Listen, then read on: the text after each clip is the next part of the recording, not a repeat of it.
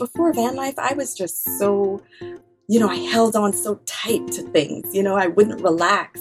But being in that vulnerable space of not knowing how I'm going to make money, how I'm going to put, gas in the tank or anything like that, or where my career is going, it created space for me to learn how to release, let go, and allow. And when I started doing that, the world started opening up for me. And I know it sounds super flowery, but it's the truth. Noami Grevemberg is an activist, podcaster, and entrepreneur. In 2016, she and her husband, Dustin, left their home in New Orleans and moved into a 1985 Volkswagen van. They originally planned to live in their van for a year, driving around the United States. But 1 year turned into 2 years, which turned into 3 years, and they've now been at it for 6 years, and they aren't planning on stopping anytime soon. Noami and Dustin are committed to making van life sustainable in multiple ways. They figured out how to make a living as digital nomads, they try to practice a zero-waste lifestyle, and Noami has created a community of BIPOC and LGBTQ van lifers with her platform Diversify Van Life. I'm Shelby Stanger, and this is Wild Ideas Worth Living. Noami grew up on the island of Trinidad in the Caribbean.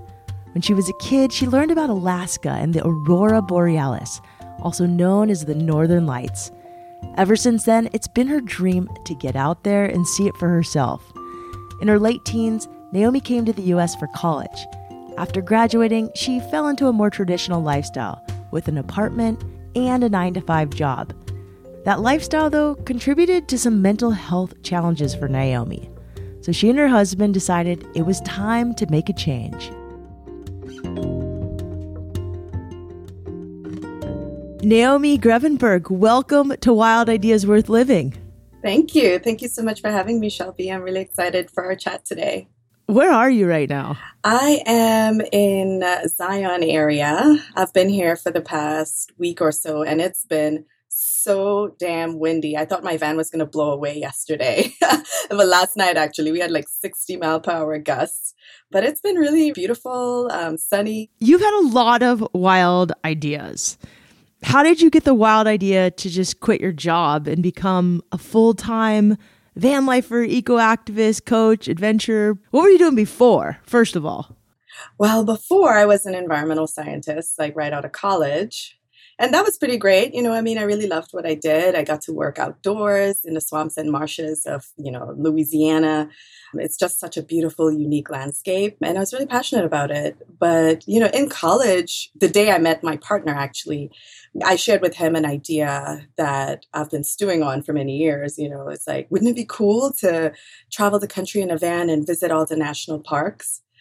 And after graduation, we went on to careers. We went on to just building that life, that roadmap, just following that roadmap that most people say that you have to follow. So we were doing that, right? And then, I just started to struggle with depression and anxiety. I just started feeling like I wasn't, fulfilling my dreams. I wasn't becoming the person that I wanted to be. I was moving much further away from that. So in the process, I decided, well, you know what, maybe I should just dig up this old dream that I had shared with my partner years ago about traveling the country in a van and visiting all the national parks. And so one day I met him in the kitchen after work, cooked dinner, and I said, hey, you know what, I got something I want to share with you. And he's like, well, you know what, I have something I want to ask you. And it was seriously the most serendipitous thing that's ever happened to me because he wanted to do the same thing. What? I have total goosebumps. That's crazy. I think that's so interesting. First of all, amazing that you leapt and made the leap. But to actually make the leap is really, really hard. So talk to me about, how did you know? Did it just come to you that night? Like, what was the sign when you were making dinner and your husband and you both just needed to talk to each other? Like, had there been events brewing that built up to that, or did it just was it just random? Well, yeah, the events leading up to it, definitely. He found me one evening curled up on the couch mid-panic attack. And for a long time, I was suffering alone in this space of anxiety and depression. He didn't know. Nobody knew. None of my friends, my family members, until that day he found me on the couch. And that was the day that kind of made me realize that I couldn't continue this way. So I started to reevaluate my life's trajectory and started that, wondering the what ifs. There's got to be something else. There's got to be more. Like, is this it? We go to college, we get the job, we buy the house, we have the kids, and nothing's wrong with that. But it just didn't feel like it was the right path for me. Yeah. Is this it? Is such a powerful question. It's really hard, though, to take that leap to then say, I don't think this is it. I think there's more out there. Right. So how did you guys all of a sudden, both of you came to each other at the same time. You had this wild idea, okay, let's do it. But then to actually do it is another thing. So talk to me about that process and what went through your head.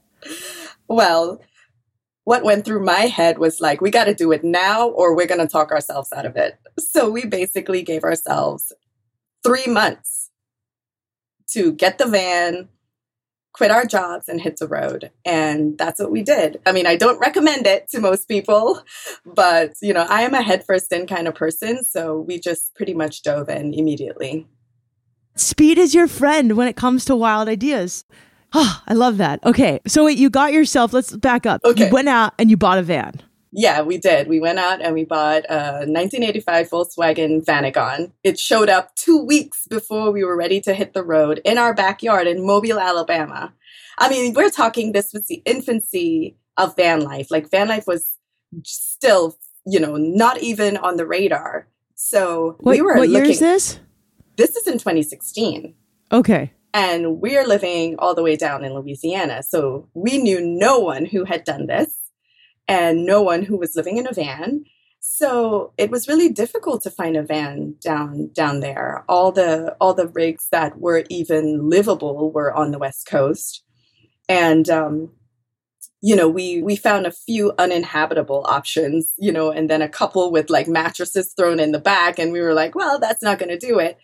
And then we kept searching and we found a Volkswagen bus, which, is the epitome of freedom and revolution and radical living. And I loved the colors and I loved that it was equipped with, the teeny tiny kitchen and it already had beds. So we were like, okay, this is the rig that we wanted.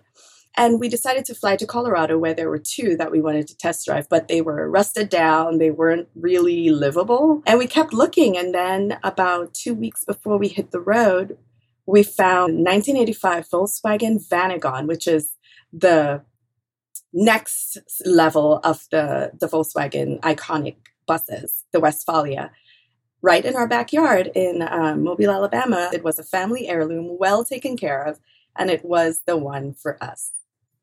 It was just, again, the universe kind of just, I don't know, it opened up for me. That's so cool. Okay, so you name your van Irie?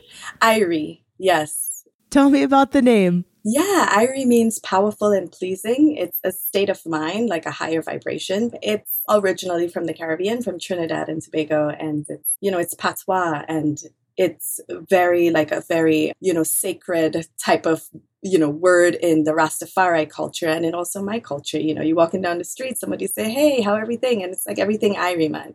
It comes from a place of just humility and gratitude, right? And it's also a state of mind. And I feel like that's what I was looking for. What was it like growing up on the Caribbean? Like, what were you always outdoorsy?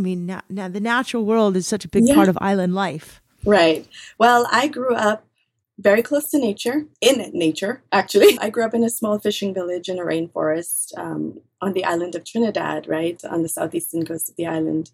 And yeah, nature was my backyard. Like every day I woke up, in the jungle, howler monkeys in my backyard. My family, they were fishermen their whole life, hunters and fishermen. And, my mom grew up working on the cocoa plantation and tapping rubber trees, as children. And that was our life. And, the idea of the outdoors is really different from what I know here in America. That was just life. We never call it hiking or backpacking. It was life, right? Nature is a part of me. And it's always been a part of me. I had to adapt to a different way of doing the outdoors here, especially as a Black identifying woman in America. But it will always be a part of me, and I will always be a part of it. Nature was an essential part of Noami's childhood, but when she was 17, her relationship with the outdoors started to change. She moved to the United States to start her freshman year at the University of New Orleans. During college, she met Dustin at a party, and they got married 2 years later. Even though Noami and Dustin had talked about their dream to travel the country since the day they met, they quickly settled into the status quo. But in 2016, the pair revived the idea of a more nomadic lifestyle, and they decided to quit their jobs, or at least they tried to. Dustin seems pretty cool, so he had to quit his job too. Yeah, well, he actually tried to quit his job, but we were so fortunate. He went in that day. We planned it together. We're like, okay, we're going in today and we're going to go quit our jobs, right? So I went in, quit my job, and he came home and he said, my boss offered me a remote position.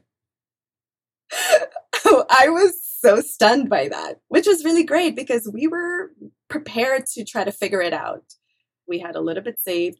We sold off almost all of our possessions to make extra money for the year of travel. And then he came home and said that his boss offered him a part-time remote position. So that was actually such a blessing because it gave us, the space to figure it out.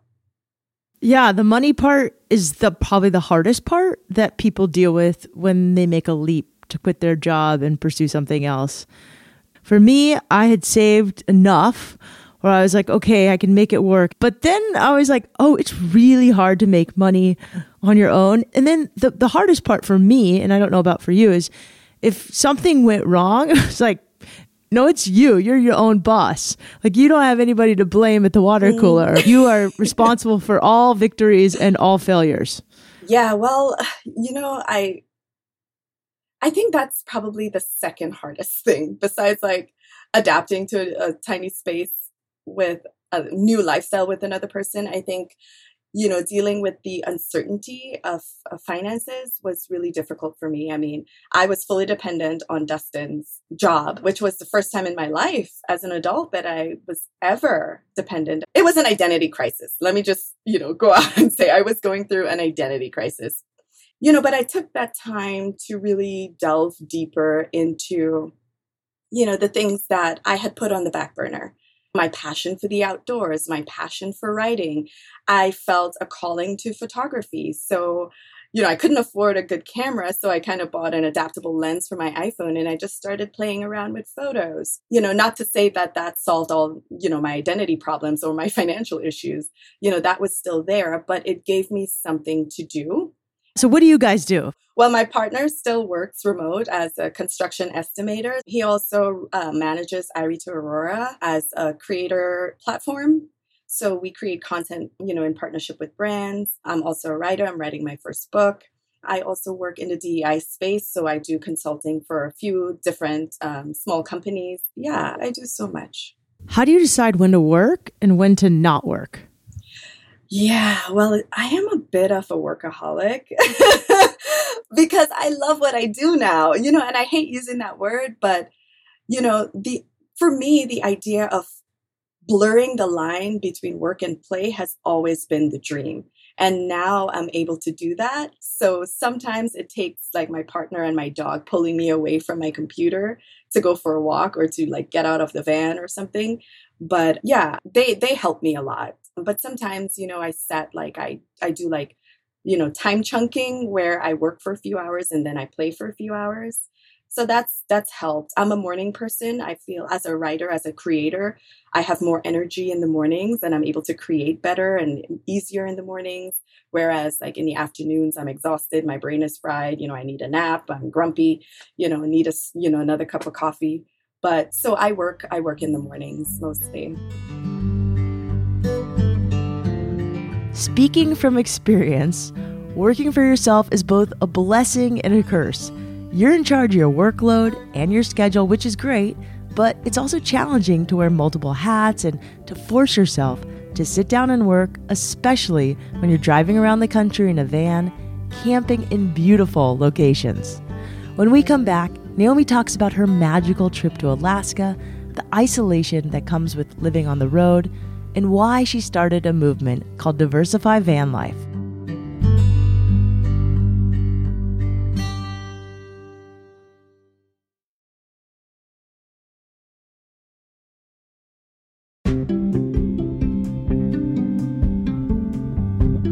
Noami and Dustin left in 2016 on what was supposed to be a year-long trip, driving from Louisiana to Alaska.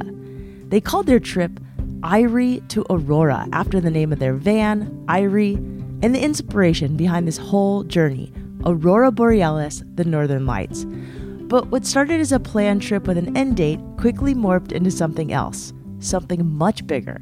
Noami and Dustin have now been living the van life for 6 years.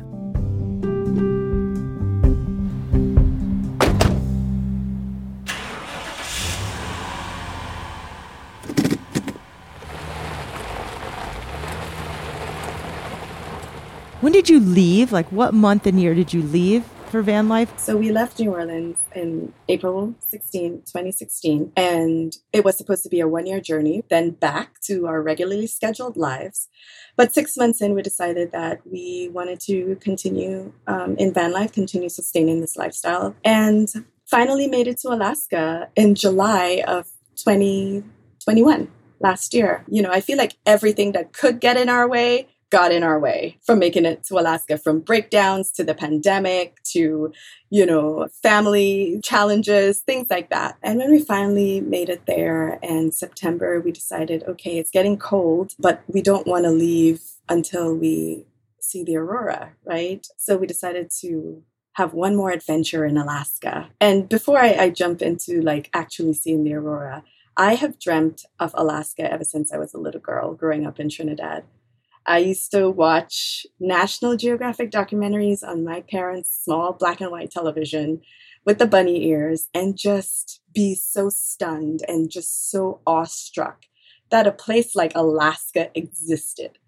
And it was always a dream that I had. And when I came to America, that dream, I brought that dream with me. It's like, okay, someday I'm going to do that. But in the process of growing, right, life and becoming an adult, that dream got buried along with my dream of visiting all the national parks and so many other things. For that dream to finally come to fruition, I was just in awe. I remember that night in Fairbanks, Alaska, standing on top of Irie's rooftop and looking up at the sky, the aurora borealis just dancing. It was beautiful. It was beautiful. It's so cool that you can be so touched by nature. And I'm just imagining growing up in the Caribbean, how radical Alaska would be. So radical. My parents were just, my family, my sisters, every day they would message me, oh my God, what did you see? What's happening there? What's Alaska like? They were just so stoked for me.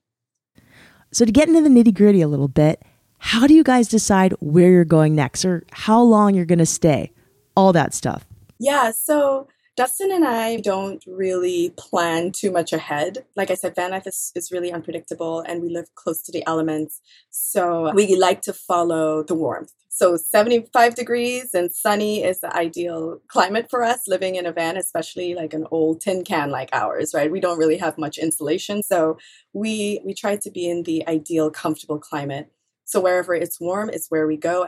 We also practice slow travel, which means that we like to stay in a place for a while. So if, we're in the Zion area, we'll stick around here for a couple of weeks or maybe a month and just, learn the place, right? Immerse ourselves in local community, like eat at the local restaurants, like visit the coffee shops and the libraries, make friends, like hike the trails, go swimming in the rivers. That sort of travel helps us to find some kind of, I guess, routine in a lifestyle where, it's really unpredictable. So slow travel is usually how we roll. And, sometimes we will plan, like if it's a road trip, say, or we're going to go on a vacation and turn off our phones or, but beyond that, it's mostly following 75 and sunny, the ideal climate.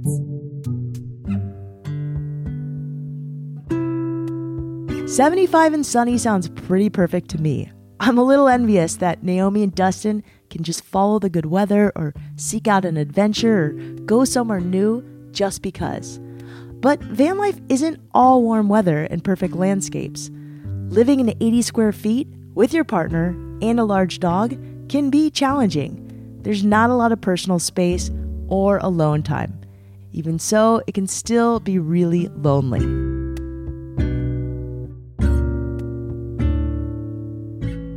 Being on the road for really long times seems like it could get lonely. Like, how is it for you guys during the pandemic?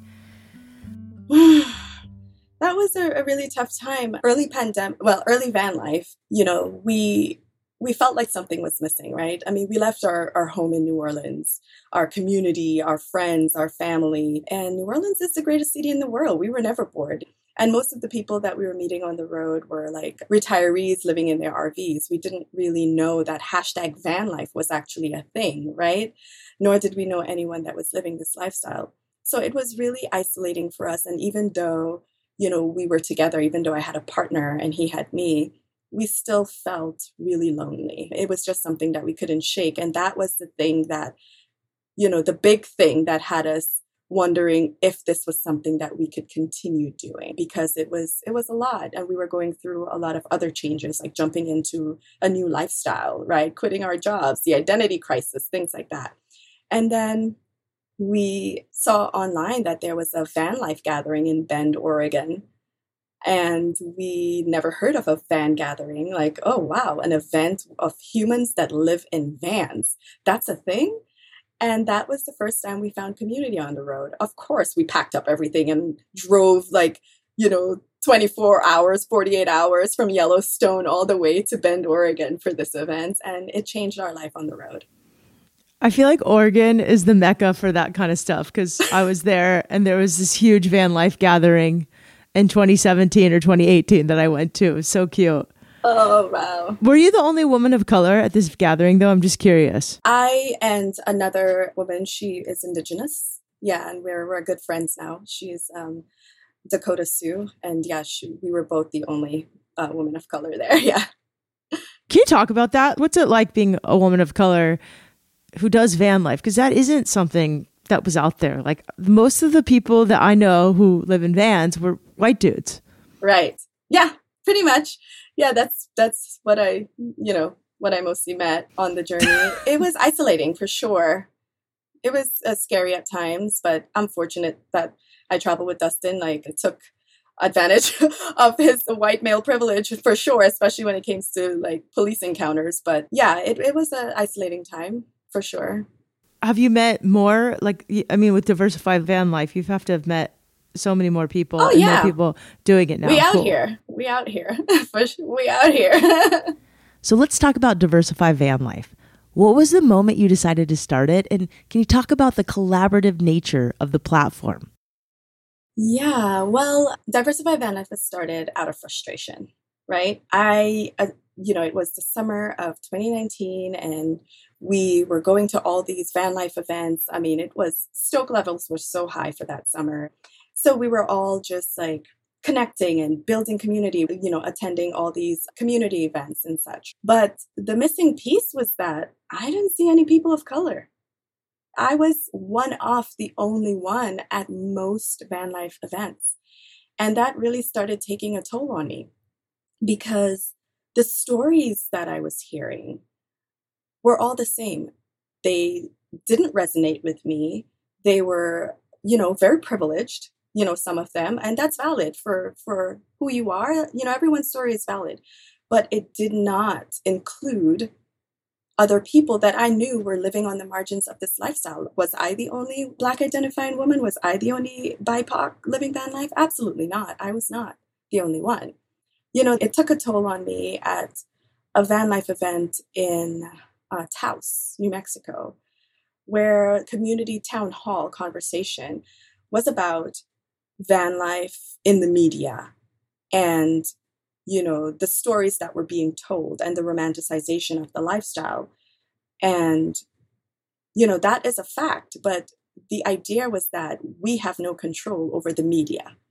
And that's not necessarily true. We were controlling the media. We were controlling the narrative that were out there because we were perpetuating that narrative by excluding voices from people from our community. They were excluded, they were marginalized, and they were isolated from telling their stories because they weren't allowed. Their stories weren't being amplified. They weren't passed the mic. It was all exclusive. And at that point, there was these two men in there, white men, and they dominated the conversation, even though there were like other people, many women who were trying to speak and they weren't allowed to speak. And one of the men mentioned, if you just walk upright in the world and pull yourself up by your bootstraps, everything is going to work out for you. And I'm there thinking, how are you going to walk upright in the world when you got oppression on your shoulders every day, right? And that was the last straw. I walked out of that room livid. And I turned around and I saw some of my friends walk out the room with the same look of exasperation on their faces. We walked over to my van. I cried out of rage and decided to do something about it. And I decided to speak up. I was terrified, but a week later on a social media post, I spoke the truth about the van life community and the lack of representation and the harmful, dangerous narratives that are being put out into the world. Because it's perpetuating stereotypes. It's creating barriers to entry for people like me. And then I started the hashtag Diversify Van Life, and the hashtag then turned into an Instagram platform because people were asking for it. I was actually pretty shocked of how much people would mobilize around the idea of Diversify Van Life, but they did. And I decided to turn it into a social media platform. And now it's a community organization. What started as a hashtag in 2019 has become an incredible resource for BIPOC and LGBTQ people who want to get outside. In 2021, the community created the BIPOC Guide to Van Life and the Outdoors. The guide offers tips and advice for people who want to try van life, but who haven't necessarily felt welcome in that space and want more information. They also have a podcast called Nomads at the Intersection. Noami isn't only hustling to make a living as a digital nomad, but she's also working to make this space more accessible and welcoming. It's hard work, but she's happy to do it for a community she plans to be part of for a very long time. Are you feeling like van life is the place for you for the foreseeable future? Yeah. I don't see an end in sight, to be honest with you. I really love this lifestyle. It's freeing in ways that I could not have imagined. It's hard. It keeps me on my toes. It's uncomfortable. And I like that. I like unpredictability, and I like changing environments and meeting new people and trying different things. What is life for?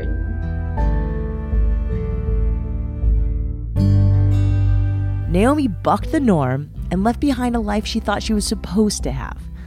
What she found on the road was adventurous, challenging, and freeing. Don't be afraid to leave behind a life that's weighing you down for a life that just might lift you up. Noami, thank you so much for the conversation and for sharing your beautiful story and lessons with me. You can follow Noami at IrieToAurora.com and Irie to Aurora on Instagram. That's IrieToAurora. You can also check out Diversify Van Life at diversifyvanlife.com and on Instagram at diversify.vanlife.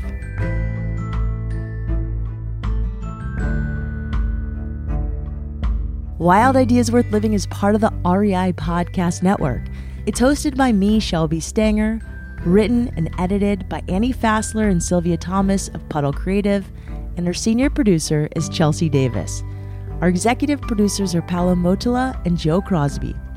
As always, we love it when you follow this show, rate it, and review it wherever you listen. And remember, Some of the best adventures happen when you follow your wildest ideas.